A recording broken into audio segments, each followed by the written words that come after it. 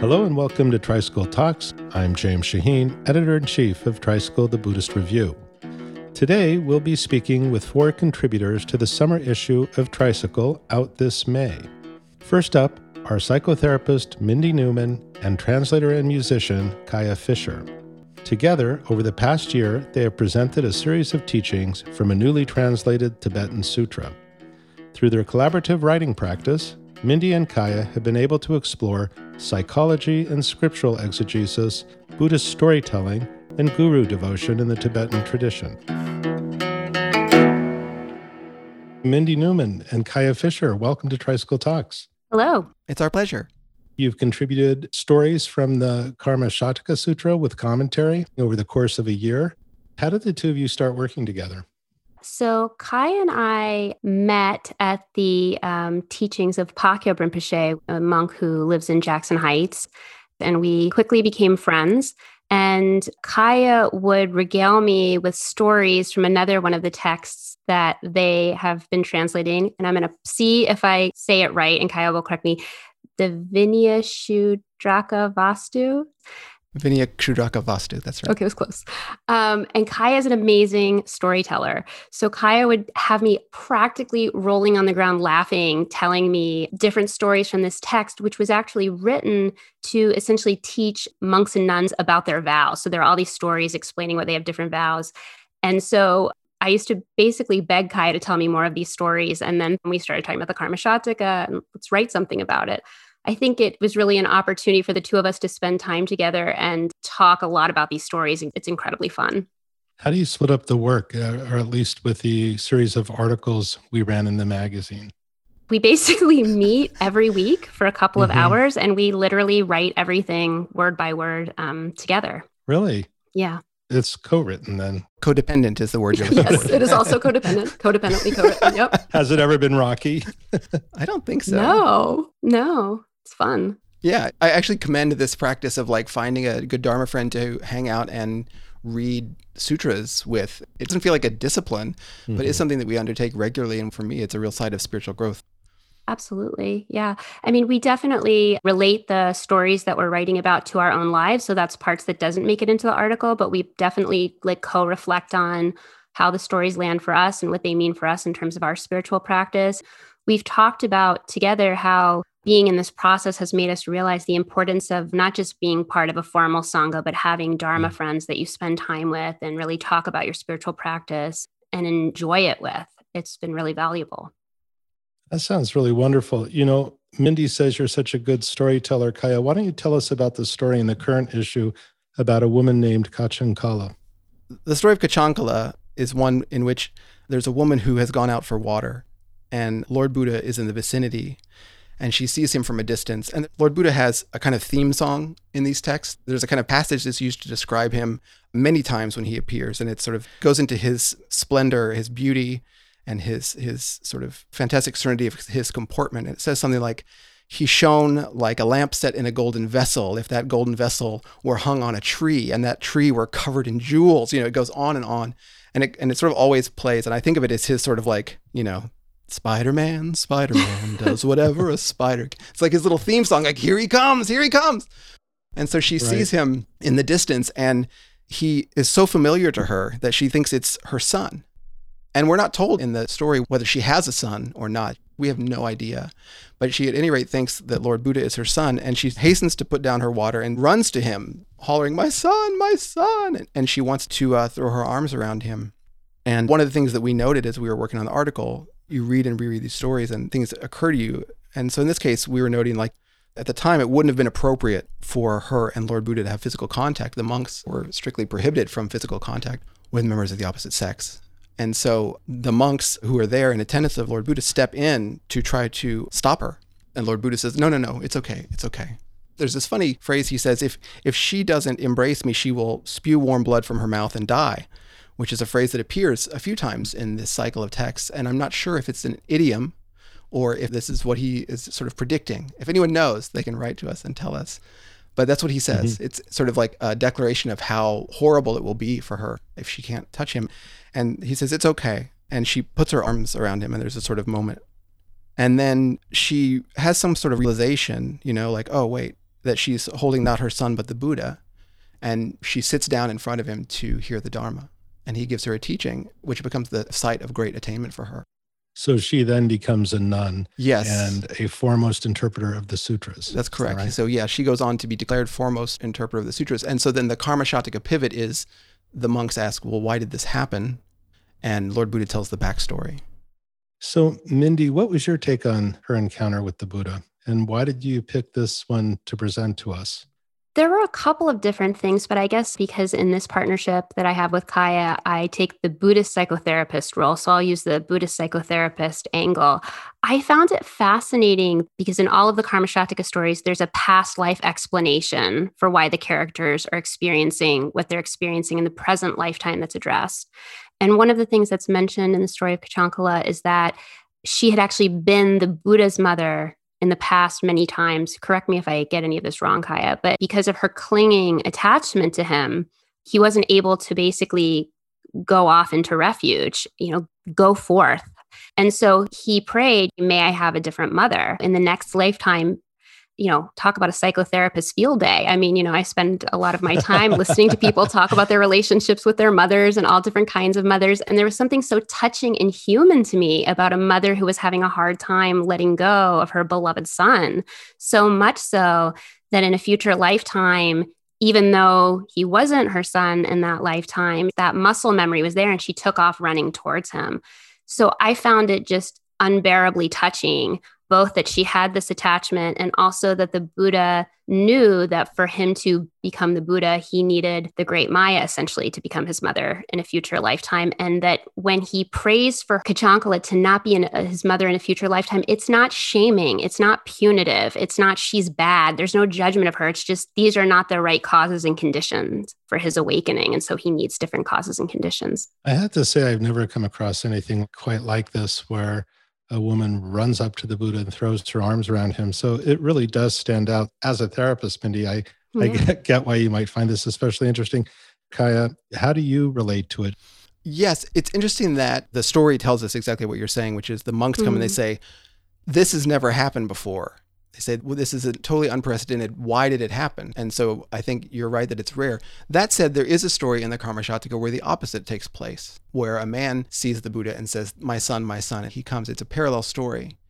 And so what that raises for me is the utility of the stories, right? They're teaching stories. And so the question is, who needs to hear those stories, right? Which of us needs to hear, it needs to be encouraged to release our own attachment to our children, or maybe be willing to deal in a straightforward manner with the attachment of our parents or something like that. So I was wondering for both of you, how did your understanding of karma change in reading this sutra? That's a great question. Every time we chose a story and every time we wrote an article, through the process of that writing and the process of exploring the story, it was always hopeful. It was always, look what's possible for these characters, and therefore look what's possible for us. And so we really set out to challenge this idea of bad karma, things are our fault. A woman like Kachankala, who was so attached that she was impeding the Buddha's enlightenment, became a nun by the end of the story. So the possibility inherent in the idea of karma is the thing that really has stayed with me. Kaya? To follow up on what Mindy's saying, Lord Buddha in the stories, very rarely does he give anyone's backstory in their presence. It's something he explains to the monks later. He never turns to someone and says, you did a bad thing and now you're like this. One of the takeaways for me was the teachings on karma are never meant to be used that way because Lord Buddha never used them that way. He uses them to inspire people to do better, right? By using stories about other folks. But he never shames someone to their face for something they did in a past life the way that, we might be tempted to do. One of the other takeaways for me was that very small deeds show up ripening into these incredible things in future lifetimes. And the third takeaway is that there are a number of stories about what is on people's mind at the moment of their death. Like that at the moment of their death, they turn their thoughts to their teacher or to, say, Shariputra or Lord Buddha, and that thought alone really rockets them into a terrific future rebirth. Though the teachings on Poa or transference of consciousness aren't in the text explicitly, the foundations for them are there. And it really brought home to me the importance of where our minds are or our hearts are at the time of our death. One of the things I found really inspiring is that people often have a misconception of what karma is. They confuse it with fate or determinism. In this, there's some agency and we can change our karma in the moment, whether you believe in rebirth or whether you understand it in a more secular context. So that was a really great thing to have affirmed, the positive spin you put on it, because for so many, it's punitive and negative. For instance, somebody gets sick and they try to explain, oh, that's their karma. Or Hmm. somebody has run of bad luck and they say, oh, it's punishment. How did these stories dispel for you those negative aspects? One thing that I certainly thought about a lot was skillful means. Like, what is skillful? And I'm certainly not an expert, but maybe there's some way that you could think about karma and say, okay, if you believe in a past life, many lifetimes ago, a person behaved in X way, and that karma ripened into this present time in the form of an illness. But is that skillful? You know, if it results in shame and closing in and feeling worthless and hopeless, how skillful is that as a way of thinking about things? And my understanding from friends I have, one friend I'm thinking of in particular from my clinical internship many years ago, who's Thai and grew up Buddhist, and she and I would have these conversations, and she basically let me know that where she grew up, this idea of, oh, I've done something bad in a past life, and that's why I'm experiencing this now, was actually a way of de-shaming. It was like, oh, well, there's nothing I can do about it. I did it a long time ago, so I'm not going to give myself a hard time. It was totally opposite sort of what we experience. And so that combined with, as Kaya mentioned, in terms of how Buddha presents in the stories, there's no shaming in the stories. There was just no reason for it to be in that frame. It feels like a very psychological take once again. I mean, I appreciate it. Yeah. I wonder, on the other hand, when the traditional sense of karma ripens, what our relationship to that can be. And Mindy, I'm sort of hearing that. What is my relationship to this outcome? And how I relate to it is whether or not I create future karma. Is that fair to say, Kaya? I don't know. Mindy is absolutely correct to say that the way that we, when I say we, I mean Buddhist practitioners in the United States, tend to talk about karma reflexively is often a carryover from Christian notions or from constitutional law or something like that. Right? You did something wrong and a punishment comes. And those are often notions that we bring to the text. In Tibetan communities, for instance, if someone says it was karma, that means there was nothing you could have done. This was set in motion long before now, and whatever striving you did now was powerless against this thing because it was greater. And that sounds very hard, but James, I want to suggest that you could think about this as a parallel to what we call systematic oppression, right? Mm-hmm. There are things that people who came long before you, born a long time ago, decisions they made, even really small decisions. We're going to write a law like this. We're going to not use this word or that word, that gave rise to situations about which you are almost powerless to do anything today. You're in social circumstances, you're in cultural circumstances, you're in personal circumstances that feel intractable, right? Mm-hmm. When we talk about systematic oppression, that's one language we have for talking about this here.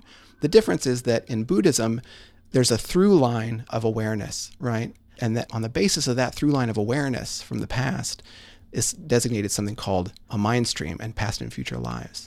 And so it's at once like this completely new notion for many of us. And it's also kind of eerily familiar if you think about it in a certain way. Does that help at all? Yeah, that definitely does. I think that view can help us also not to internalize or pass judgment on ourselves for circumstances over which we have no control or may not have even caused. Mindy, it sounds to me like this sutra and these stories had some impact on your practice with your therapy clients. I wonder how that kind of shows up in your interaction with them. Let's say you have a therapy client who has a secular view. They don't believe in past lives, but how does this shape how you relate to them?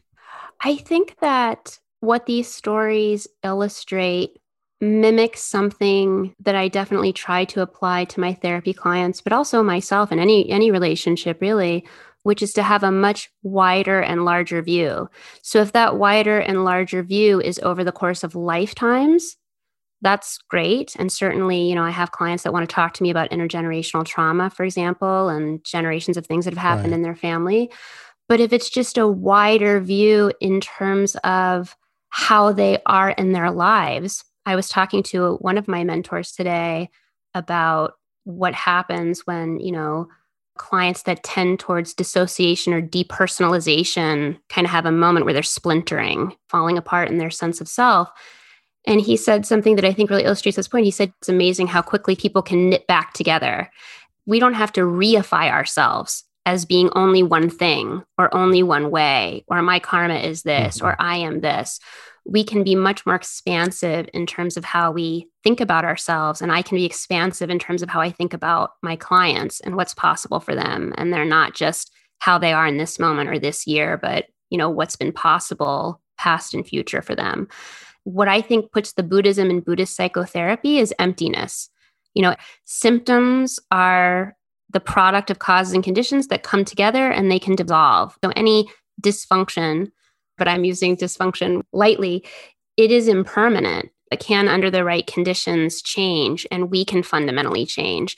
And so I think that expansiveness, the Karma Shataka has kind of a lovely way of reinforcing that. Well, that's great. Kaya, I wonder how this sutra resonates in your life and work. I mean, it's so funny the way it was picked for you, so randomly, yet it seems that you and Mindy both have embraced it and made such use of it. We first undertook this translation, I think, 10 or 12 years ago, and it took about 3.5 years to finish it. And there was a very long editing process and then a process of revisiting it. To read these stories and have the Buddha as a character in your life, in your headspace, in your heart, a little bit each day over a long period of time has made such a tremendous difference to how I think, how I feel, how I go about my day, quite almost aside from the technical contents of the stories. It's just the Buddha is there. His students are there. The practitioners are there. I always forget if it's Asanga or Atisha who said, when your faith flags, read the sutras. And I really understand that instruction now because these stories, if you return to them just 5 minutes a day or 10 minutes a day, it has such a cumulative effect on the way you go through your day. And so for me, more so even than the sort of specific teachings, which can also be very impactful, just this gentle practice of returning to these great stories has been really powerful. Well, it's been a wonderful partnership, and our readers have certainly benefited from it, and so have I. But before we leave, I just wonder if each of you would like to say something about what you hope our listeners take away from these stories. Part of what I hope the readers take away is the power of storytelling as a valid way of exploring the Dharma, that there is a rich tradition of Buddhist storytelling that is fun and engaging and available and is a wonderful way to sit and contemplate the Dharma and its impact on your life. So I hope the readers will become intrigued in and more interested in reading the wonderful Buddhist stories. I certainly do. Kaya? We were talking about the notion of bad karma, that karma isn't used as a tool for blame. And I hope that we were clear that if you undertake a non-virtuous action, that something negative does not result. Right. That's not at all Right. what we're saying, right? Mm-hmm. If anything, the teachings, insofar as we've understood them at all, the teachings on karma really bring home for me sort of the adultness. It's very adult. It's like, if you do a terrible thing, it has terrible results. It's very simple. There's no getting off scot-free for anyone, in a sense. For me, one of the big takeaways is like, what we do really, really, really matters. And it matters more than we dare to believe. And so every decision we make is very important. Mindy Newman and Kaya Fisher, it's been a great pleasure. Thank you so much for taking the time. Thank you so much for having us. Thank you so much, James.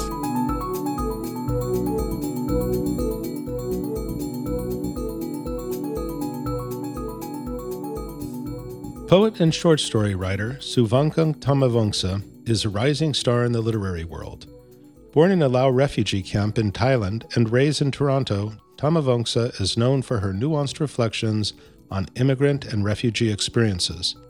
Today, she joins us to talk about her family's history, the power and limits of language, dislocation, and themes of loss woven throughout her short story, How to Pronounce Knife, which appears in the current issue. Suvankar, thank you for joining us here today. Thank you for having me as a guest. That's a real pleasure. Your book of short stories tells a broad range of immigrant experiences, and I'd like to start by talking about your own family's experience briefly. You grew up in Canada, I believe, and your parents were originally from Laos, and Yes. you came via Thailand. Is that right? Yes, both my parents were born in Vientiane, Laos, and they built a raft made of bamboo to get to the Lao refugee camp in Thailand, in Nong Khai, and that's where I was born. We were sponsored by a church in Canada, and that's how we came to Canada, by plane. The story that we feature is Edge of the World, and it's fiction, but it's written in the first person. And I was wondering how much of your own experience is there. I mean, obviously it's informed by the immigrant experience, but how much are you a part of these stories? Well, the wonderful and powerful thing about fiction is sometimes it can tell the truth a lot better than real life. Even if we look to the news, for example, there was never any news stories about us when we arrived. Or even today, whenever we hear about immigrants or refugees, they tend to be very sad and traumatic, or they are impossible to achieve.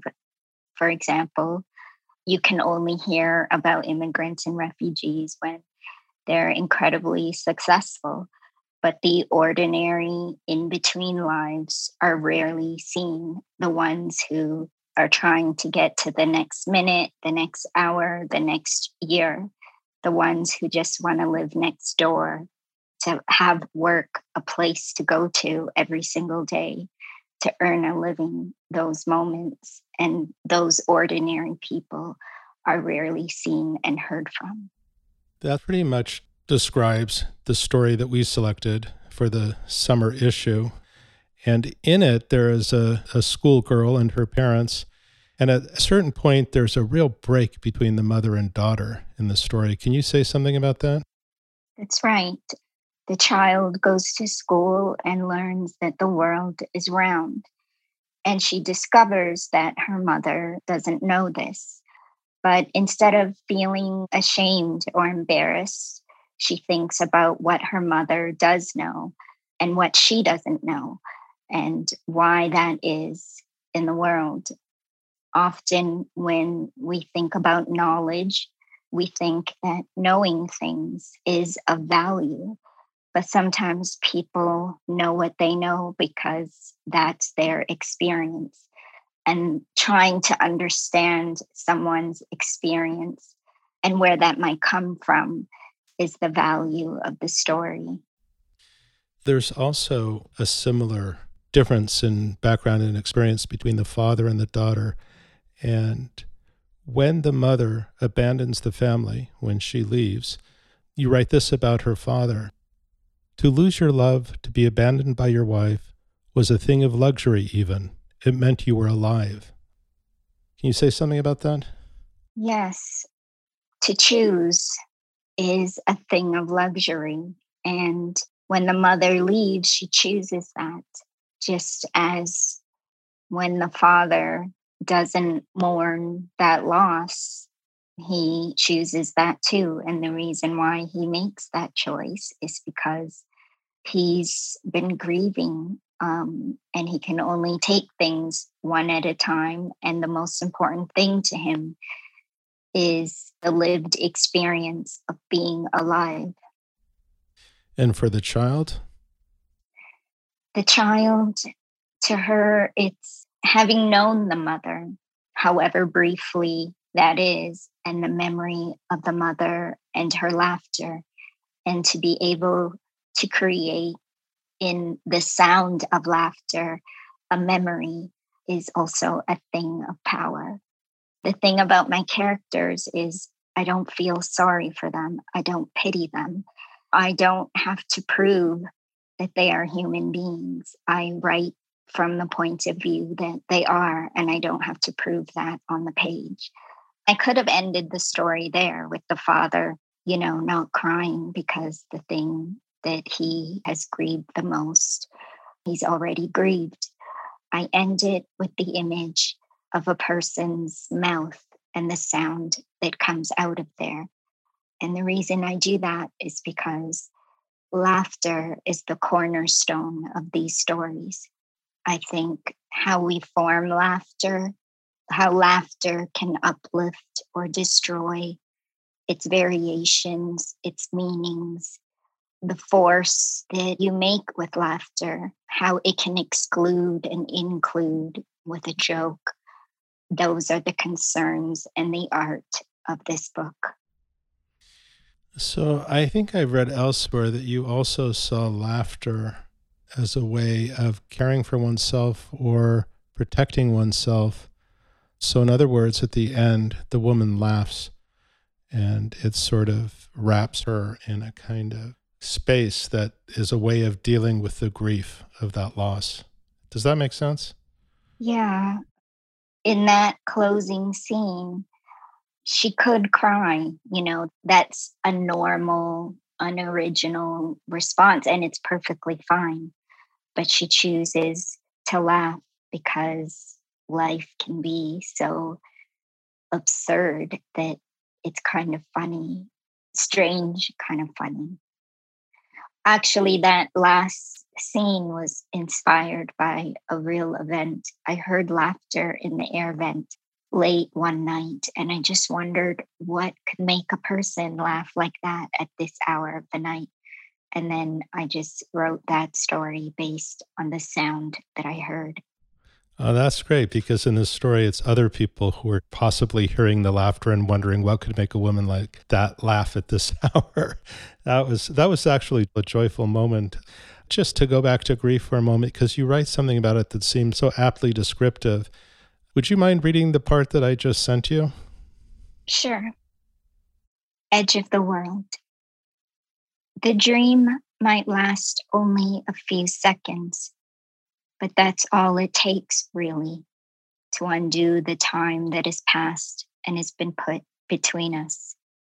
I wake from these dreams raw, a child still, though I am 45 now and grieve the loss of her again and again. So what really struck me about that is that the character has a dream of her mother, and the immediacy of grief, the way it works in time, how completely it revisits us as if it happened yesterday. That's just something that really struck me and rang so true for me. I think grief, when we feel it, it's never really over. We re-experience it in different ways. There's the understanding that the person isn't there anymore. But I think the real grief comes after the funeral, the event that celebrates the life, the little things that are incredibly personal and are not public to other people, like somebody's voicemail, the sounds that they make or don't make, their errors, a chair, their clothes, or when you have a moment and you feel really, really happy, and then your mind reminds you that you've lost this person. But also, even if you haven't lost the physical body of that person, you can also grieve somebody who's living that you can't see. There's no closure. And should they truly physically leave the world and not be anymore, you can't ever know. And grief is not simple. It's complicated, and you feel it over and over. And it's not a choice. You may want to move on. You may even be tired of feeling like you miss this person. But there it is in your mind or in your dreams, where you can't control the images or the feelings, and your mind forces you to remember the first loss or a loss again and again, no matter where you are or how old you are or what you've gained or lost in the process of your life. Once you experience a grief, you grieve it over and over. Right. Maybe that's why small losses can bring back memories of original or earlier losses. It's not really up to us, it seems, how it can flood the mind out of nowhere. Right. There's so much space in these stories. There's so much room for imagination, I noticed. For instance, in this story, it's not even until the last line that I realized the gender of the child. I realized, it was a girl and this is a woman. And yet I had such a sense of this person's presence with so little detail. It's so spare and yet so descriptive and evocative. I think you don't have to tell a reader what a character looks like. You can build it with their voice, how they put together a sentence, what they pick and choose to notice about the world, what they love, who they're surrounded by, who they've lost. Those things make a character. It doesn't have to be a name or any particular physical thing. It's the voice of the story that makes the character feel real. I had such a strong sense of this character that by the time she's a woman laughing in the mirror, I felt like the picture was complete. And yet at the same time, I had a sense that she still had a future and would continue to evolve. But I just thought it was brilliant at how real this person came to me without really many details describing her. But I also like to say that not all the stories are sad. You know, not all of these experiences are full of grief, abandonment, loss, or their dislocation, although dislocation is certainly a theme. Do you want to say something about the joy also of these experiences? One thing we don't really get to see from refugees and immigrants is the feeling of being ungrateful. That's a feeling we're not allowed to feel, that we're supposed to take every little bit of thing and feel grateful. There's the pressure to be grateful just to be alive. But in these stories, they experience feeling ungrateful. They own and are in charge of their own businesses. They fight back. They don't want to fit in. They want their own language. They're proud of who they are and where they come from. When they mispronounce things, they're not sad or ashamed or embarrassed. They know that they're alone with the language, and they know that the language is tricky.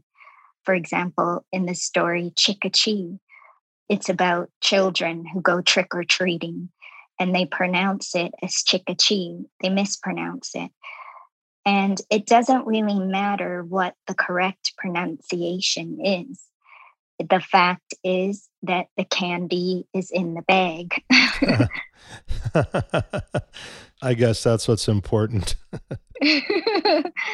And in the end, when someone tries to correct them, they're not embarrassed at all. And in fact, they correct the teacher when she says, "Do you mean trick or treating?" And they said, "No, we went Chickachee." And they say it with absolute confidence and certainty. And in my experience growing up, my own family, we were in charge of how we viewed ourselves. If I went to school and felt I was seen as poor because I had a hole in my shoe, I would come home and tell my parents that, and they would teach me how to laugh at that. Like, for example, they would say, "Well, your shoe is just high tech.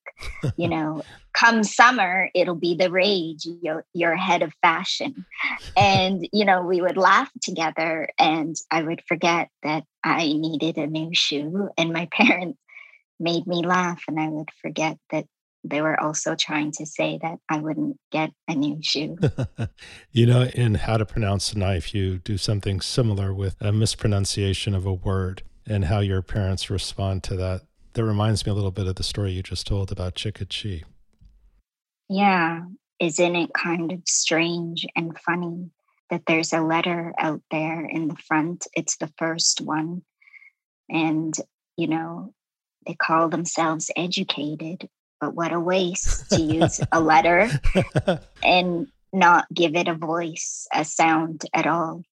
Speaking of language, you inhabited a world in which you spoke two languages. And sometimes if you speak another language, you can feel like a different person. One of the languages is one you speak at home, and the other that you speak in school and out in the world. What was that like for you? Well, at home, I spoke Lao with my parents because they didn't speak English very well. It took away their power, their sense of humor, and their authority as parents. You don't want your parent sounding and trying to navigate the world with the vocabulary of a 2-year-old. So at home, we spoke Lao. And at school, I spoke English. My parents felt that because I would probably spend the next 13 or more years in school, I'd eventually pick up English, whereas Lao would be a language that I might lose over time. And actually, I rarely speak Lao, and I speak it like a 2-year-old. And, my own sense of humor, my authority is lost when I try to speak Lao because it's not a language that I feel comfortable with or that I can create and work with the way that I can do that in the English language. You have said a few things about the Lao language, particularly about how its sounds often represent the words it's meant to express. It's onomatopoetic. Your knowledge of the language may be limited, but it's what you grew up hearing. Does that have any effect on the way you write? Definitely. I mean, I look at a story like Urk. It is the sound of rusty hinges. And you don't know what that story means until you read it. And then once you read it, you can't undo what you know. I'm not afraid to use a sound to title a story. I'm curious, when did you start writing? I mean, you had early success. I think you won an award in college. Is that right? I did, but I also won some in high school. As a teenager, our school encouraged us to submit to teen magazines. And I was like, I'm not submitting to a teen magazine. I want to write in a larger pool. And I submitted to an adult magazine and I won a prize. Actually, I grew up in a home without books. And anytime I saw a bookshelf, I would ask my parents to take a picture of me in front of it, the way that, when we go on vacation, we ask photos be taken of the things we think we won't see again. Wow. And that was my experience of books and writing. And I get asked a lot, how do you become a writer if you grew up in that way? Where does your love of books come from? And I would have to say a writer can come from anywhere. What my parents gave me was an imagination. It cost nothing, and I had it, and I used it. And I wanted to write, but I didn't know how to become one or how to get there. A lot of writers often go through an MFA program, but I didn't do that either. I guess I made things a bit harder on myself. And also, I wrote poetry for 2 decades. I wrote 4 poetry books before I wrote How to Pronounce Knife. And you don't debut something at the age of 43. You don't change the trajectory of your writing and try to reinvent yourself. But I did. But I would also think that the spare quality of the writing is in its own way poetic. I mean, how do you see your short story collection in relation to your poetry? I view both forms as art, the way some artists only work with the color blue or plastics or cement. I work with words. It doesn't matter if it's a poem or a short story. At the end of the day, you think of the word after the word after the word. If I can dramatize the snow or the dark or the light, I can dramatize people.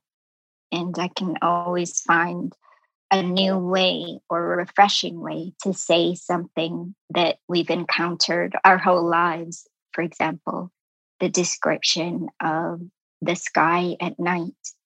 I don't just say it's dark. In the story Paris, I say that the sky was black like the middle of an eye. And that's an opening sentence. But that's also learning how to write about the ordinary. Right. And in the story Paris, I don't think Paris even makes an appearance. Is that right? That's right. The only time we see it is in the title. And that's something that poetry taught me too, that a title is as valuable as the text. And every reader enters that story with the idea of Paris, its sophistication, its culture, it's the city of love. And yet we encounter none of that. We're so far away from it. And we're haunted going into the story because it takes place in a chicken processing plant. And all we see is blood and guts and the smell of something turned inside out. I have to ask, since we're a Buddhist publication, did you have any relationship to Buddhism growing up? Well, both my parents are Buddhists. When we were in the refugee camp, we had tried to get sponsored to come to America. But the problem was that when you're born in a refugee camp, you aren't given a birth certificate. The Thais don't recognize you or make you a citizen. You are stateless. You belong to nobody. And that's what I was. Whereas the Catholic Church in Canada said that we could come to Canada if I got baptized and had a baptism certificate, Wow. which in Canada is treated as a document of a life. And so I was baptized and we were sponsored by the church because of that document itself. Did you grow up with any religious affiliation? My parents were very involved in the Buddhist communities, and we would go every Sunday. And my experience of it was how incredible the food was. After prayer, there would be bags and bags of candy for the children. The smell of the food and the cheer and the laughter and the prayer, that's what I remember of my childhood. Does that find its way into your writing? Absolutely. That scene in Edge of the World where you allow someone they're not knowing, where you don't judge, even if that knowing is different from yours. That part where the father doesn't cry because he can imagine something worse than that. I remember being told that you shouldn't cry at a funeral because it keeps the soul around worrying about you. And so at funerals, I experience them as places of celebration and happiness and not one of tears and anguish. Well, Suvankam Tamavongsa, thank you so much for joining us, and thank you for contributing to Tricycle, and I certainly hope our paths cross again. We'll keep an eye on your writing. Thanks for having me, and thank you for featuring the story. I'm really thankful for your time. And now, we're going to take a quick break to hear a message from our sponsor, St. John's College. We'll be right back. St. John's College is the nation's great books college, where students of all ages can learn from classic works by Plato, Austen, Baldwin, Morrison, Mozart, and more this summer. Deep reading and deep conversation reign during week-long summer programs with in-person and online options. The Summer Classics program for adults in Santa Fe is driven by the spirit of lifelong learning. Grounded in timeless ideas and driven by lively conversation, explore timeless works of fiction or nonfiction, poetry, science, the arts, or philosophy. For intellectually curious high school students, the St. John's Summer Academy is a hands-on pre-college program that helps students hone their reading, critical thinking, and discussion skills with engaging workshops and off-campus excursions in Santa Fe and Annapolis. Learn more about online and in-person summer programs at sjc.edu/summer 2021. That's sjc.edu/summer 2021.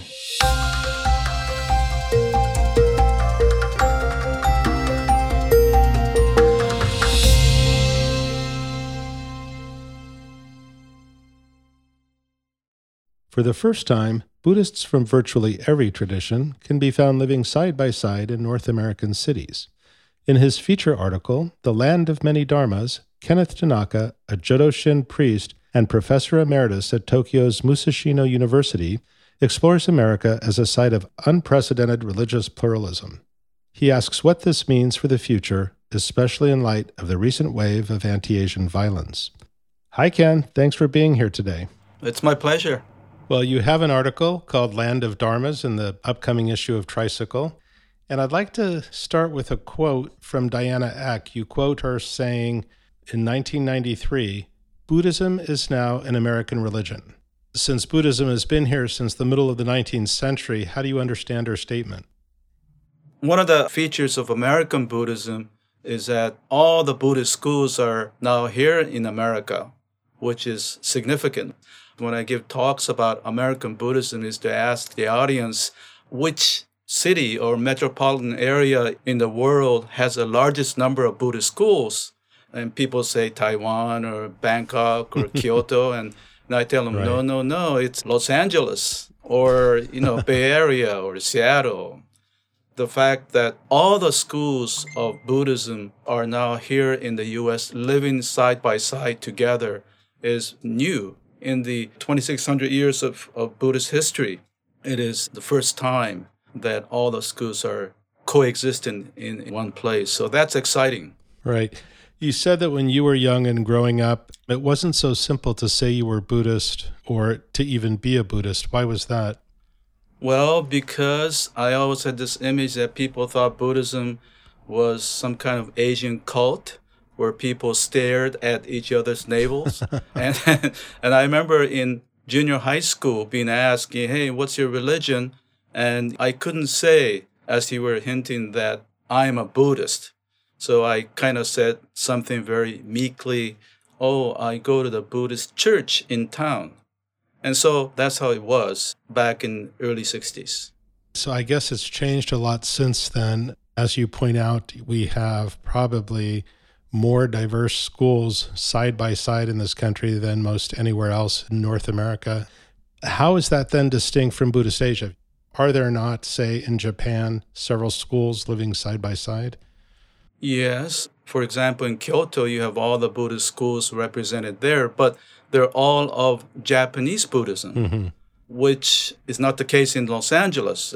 I remember visiting a Thai temple, and right across the street, there was a Korean Buddhist temple and another temple down the street. And so I found that very exciting. The scope of Buddhism is broader in the U.S. You break us down into different and distinct groups. Do you want to walk us through that?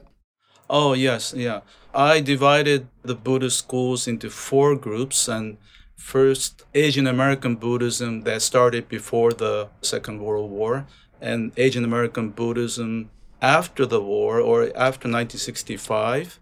And the third is the convert Buddhists, based primarily on meditation, Tibetan, Zen, and the Vipassana group. And the last one, the fourth one, would be Buddhism based on chanting, specifically a Soka Gakkai International, SGI America.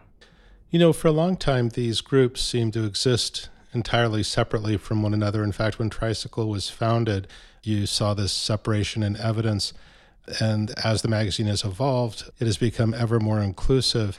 What is then the upside of a multi-denominational, pluralistic Buddhist scene in American cities, or a land of many dharmas, as you so aptly put it? I recall with much fondness when I was active in the Buddhist Council of Northern California, I got to meet convert Buddhists and Buddhist monks from Thailand, and I learned a lot from them. In fact, especially the Vietnamese monks, they were very inspirational. So in that sense, learning from others and being inspired, that would be the upshot of being in a group of diverse Buddhist groups. I want to ask you about your book, Jewels. Can you tell me what the impetus behind it was? Well, for one, I didn't think that there were enough books for young people. And I wanted to share my own experience of being a Buddhist youth in America. Writing the book was meant to give confidence to young people by knowing a little bit more about Buddhism. Right. In other words, the confidence that you lacked when you were very young. Yes. And also, I'm very concerned about the future of Buddhism in America, and we need to inspire younger people. And so hopefully my book has both history, doctrine, and how to deal with difficulties in life, like breaking up. And also I have a section on Buddhist humor, which I like. If you talk about American Buddhism, that's one of the features of American Buddhism. And so I try to talk about serious issues of Buddhism through use of humor. So you think that humor characterizes, to some extent, American Buddhism? Yes, I would say quite a bit. Mm-hmm. There's always been religious humor in American religion, and I think that's really carried over to Buddhism. And I tell American Buddhist jokes in Japan. Sometimes it doesn't go over very well because, the one about the hot dog and Make me one with everything. Yeah, and there's a follow-up, about that one? The monk gives $20 to the vendor, Mm-hmm. doesn't get his change back. So he's waiting, and finally gets frustrated and says, "Where is my change?" And the vendor says, "Sir, the change must come from within." And Okay, I don't think I heard that second part. oh, you haven't? Oh, I that don't one think is I even did. better. Well, next time our printer bill comes due, I'll remember that one.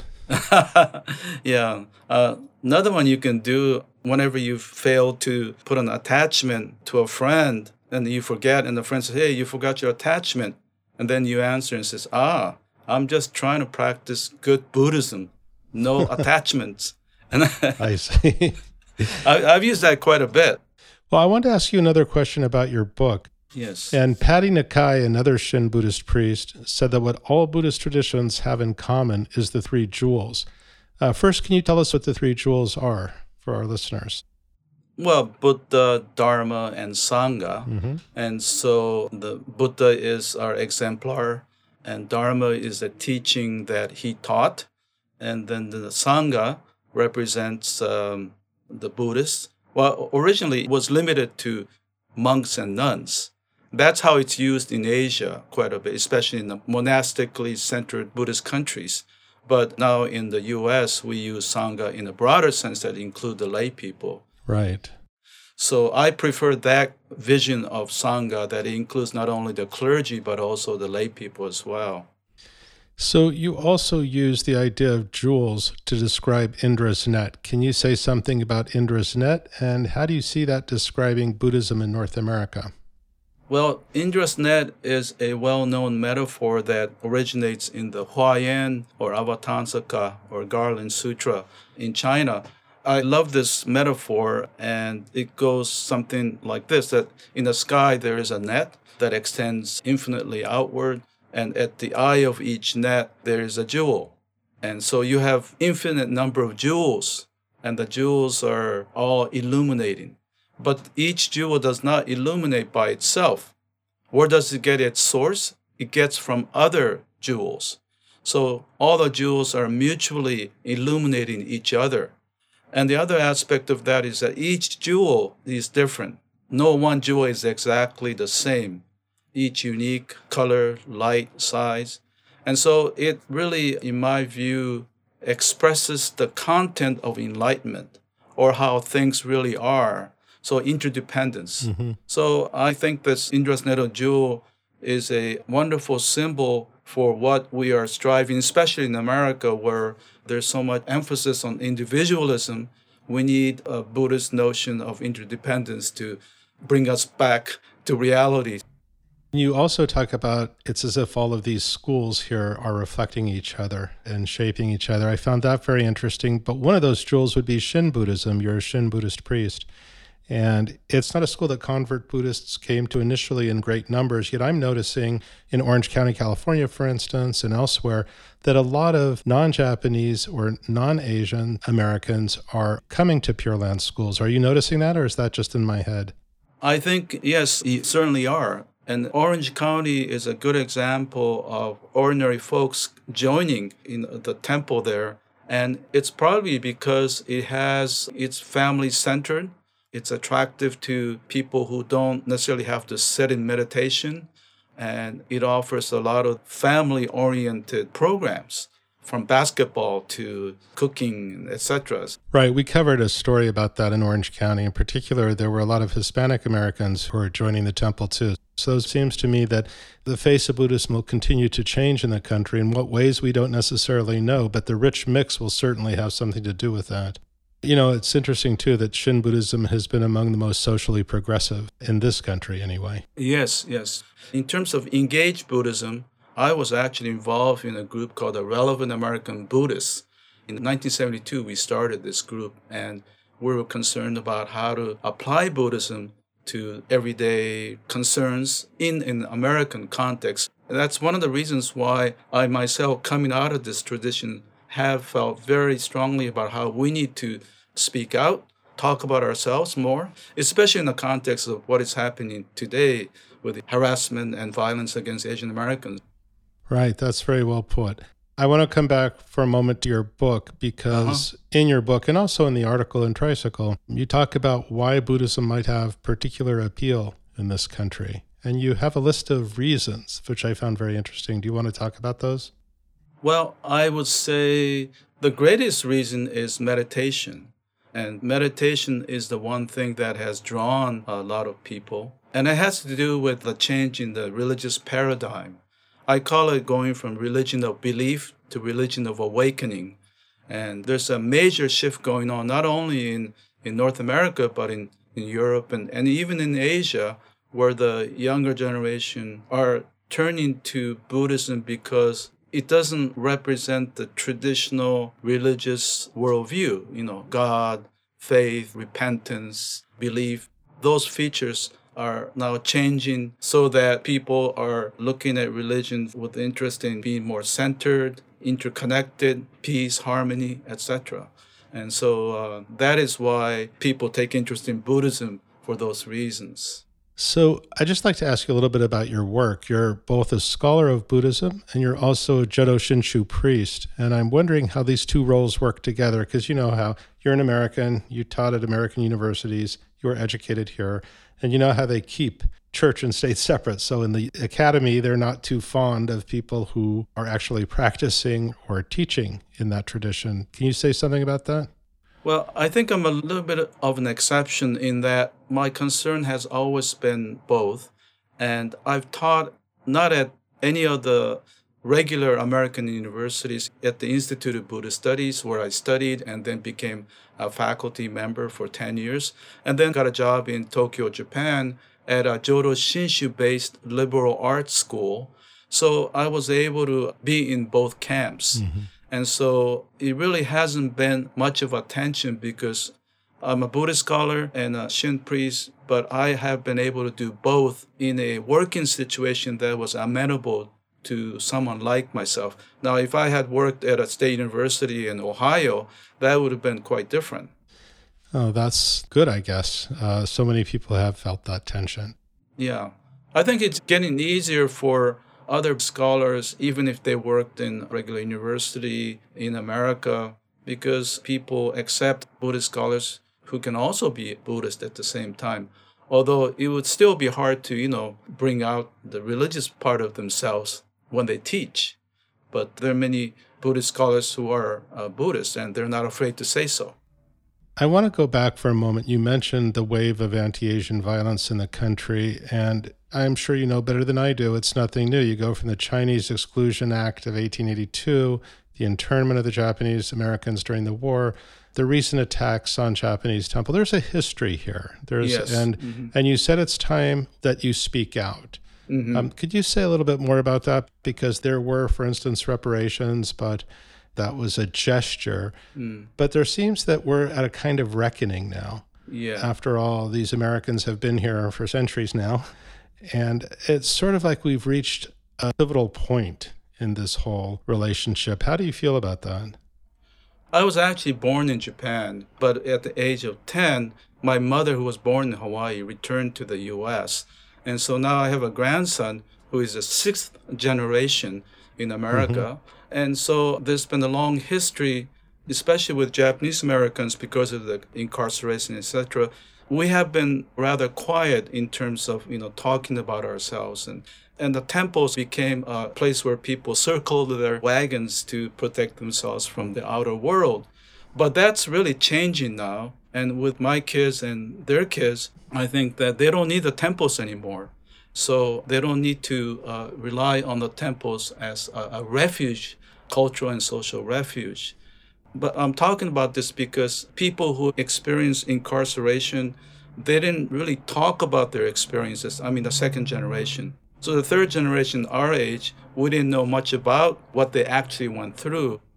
I have felt that we need to go beyond our small circles and to talk about ourselves. Mm-hmm. And so in terms of where I am in as a Buddhist scholar and as a minister, I am very happy that Tricycle has been open to hear us. There seems to be a real tension here between America's ideals of inclusivity and tolerance, pluralism, and so forth, and the wave of anti-Asian violence we're seeing now, and anti-Semitism and anti-Black violence. The list goes on. And I wonder how you're looking at that as a father and a grandfather whose American grandchildren are seeing this happen now. Well, obviously, I'm very concerned, and it's something that is not new, but has really been exacerbated recently. One way of dealing with this for myself is that I tell my kids and how it's important for us to be rooted in our Buddhist faith, beliefs, and outlook, whereby we can develop confidence in ourselves. The problem is not with us. The problem is with those who perpetrate these kinds of actions, so that we don't internalize it ourselves, not feeling inferior or negative about ourselves, but know that we're fine the way we are. And of course, you have to be vigilant. That is one of the concerns that, even though you may be confident in yourself, but if you get attacked, there's no, you got to deal with that on a different level. In a sense, what you're saying is that one can know that one has a refuge that can't be taken away. Yes. And I'm very heartened by that. And we need to do more, because if you don't speak out in the U.S., people don't listen. The people don't hear. And I think the onus is on us as well. You talk about the younger generation not needing the temples as a refuge, the way their forebears did. Mm-hmm. How do you see that affecting their relationship to the religion? Well, even though they may be interested in Buddhism religion, they won't be attending. It's a similar trend that you see in general population where, 40% of those who are 40 and younger are not affiliated anymore. It's the spiritual but not religious thing, right? Yes, that tendency you find within the traditional Buddhists in America. Well, Ken, I have to say, reading your book, the impression I got is that you're an optimistic person and you see reason to celebrate with all of these different traditions in the same place. It's just a wonderful thing to see. Are you optimistic about the future of Buddhism in the country? Optimistic in a sense that it's here to stay. And I would think that the people who think a little bit deeply about things and not take things at face value, they would find meaning in Buddhism. I don't see it becoming a religion that would be 25% of the American people in the foreseeable future, but amongst those who are sensitive about others, I think will find Buddhism attractive. Yeah, its influence seems to belie its numbers. Its numbers are few, but the influence in the culture seems to be far greater than its numbers would suggest. Yes, and the fact that the Tricycle magazine, I found it when I went back to California a couple of years ago. I found it in a grocery store, and I was really excited. Like early 60s, I would never have imagined that you'll find a Buddhist magazine at a grocery store. So in that sense, I'm optimistic. Well, that's really encouraging. Can I tell you one last joke? Sure. Okay, well, there was a devout Buddhist medical examiner. Have you heard that one? No, I haven't. Okay, well, he got fired. And the reason was that every time he wrote on a death certificate the cause of death, every time he wrote the same thing. What was that? Birth. That's very good. Yeah, I think it's really profound, If you're not born, you're not going to die. That's a good one I'm going to remember. Yeah, and then you can go on and talk about the whole Buddhist worldview of birth and death, and it goes to the heart of the fundamental position. Well, that is the cause of death, though, isn't it? Birth. Yeah. I had a friend who was quite ill, and he said, "Why is this happening to me?" And at a certain point, he said, "Because I'm alive." Yeah. It's a similar thing. Yeah. So thank you so much, Ken. It was great speaking with you. Well, same here, and it was a pleasure, and thanks for having me.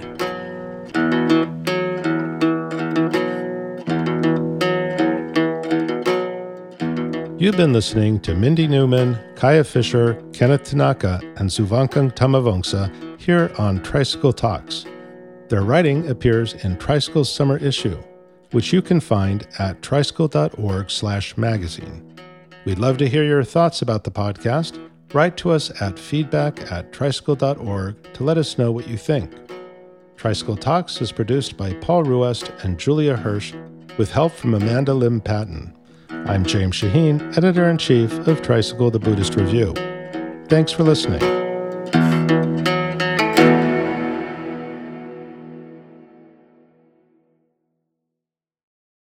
One last joke, Ken. The one that I like, it actually comes from a scripture. There's a guy clinging to the edge of a cliff, and he sees the ground 100 yards below.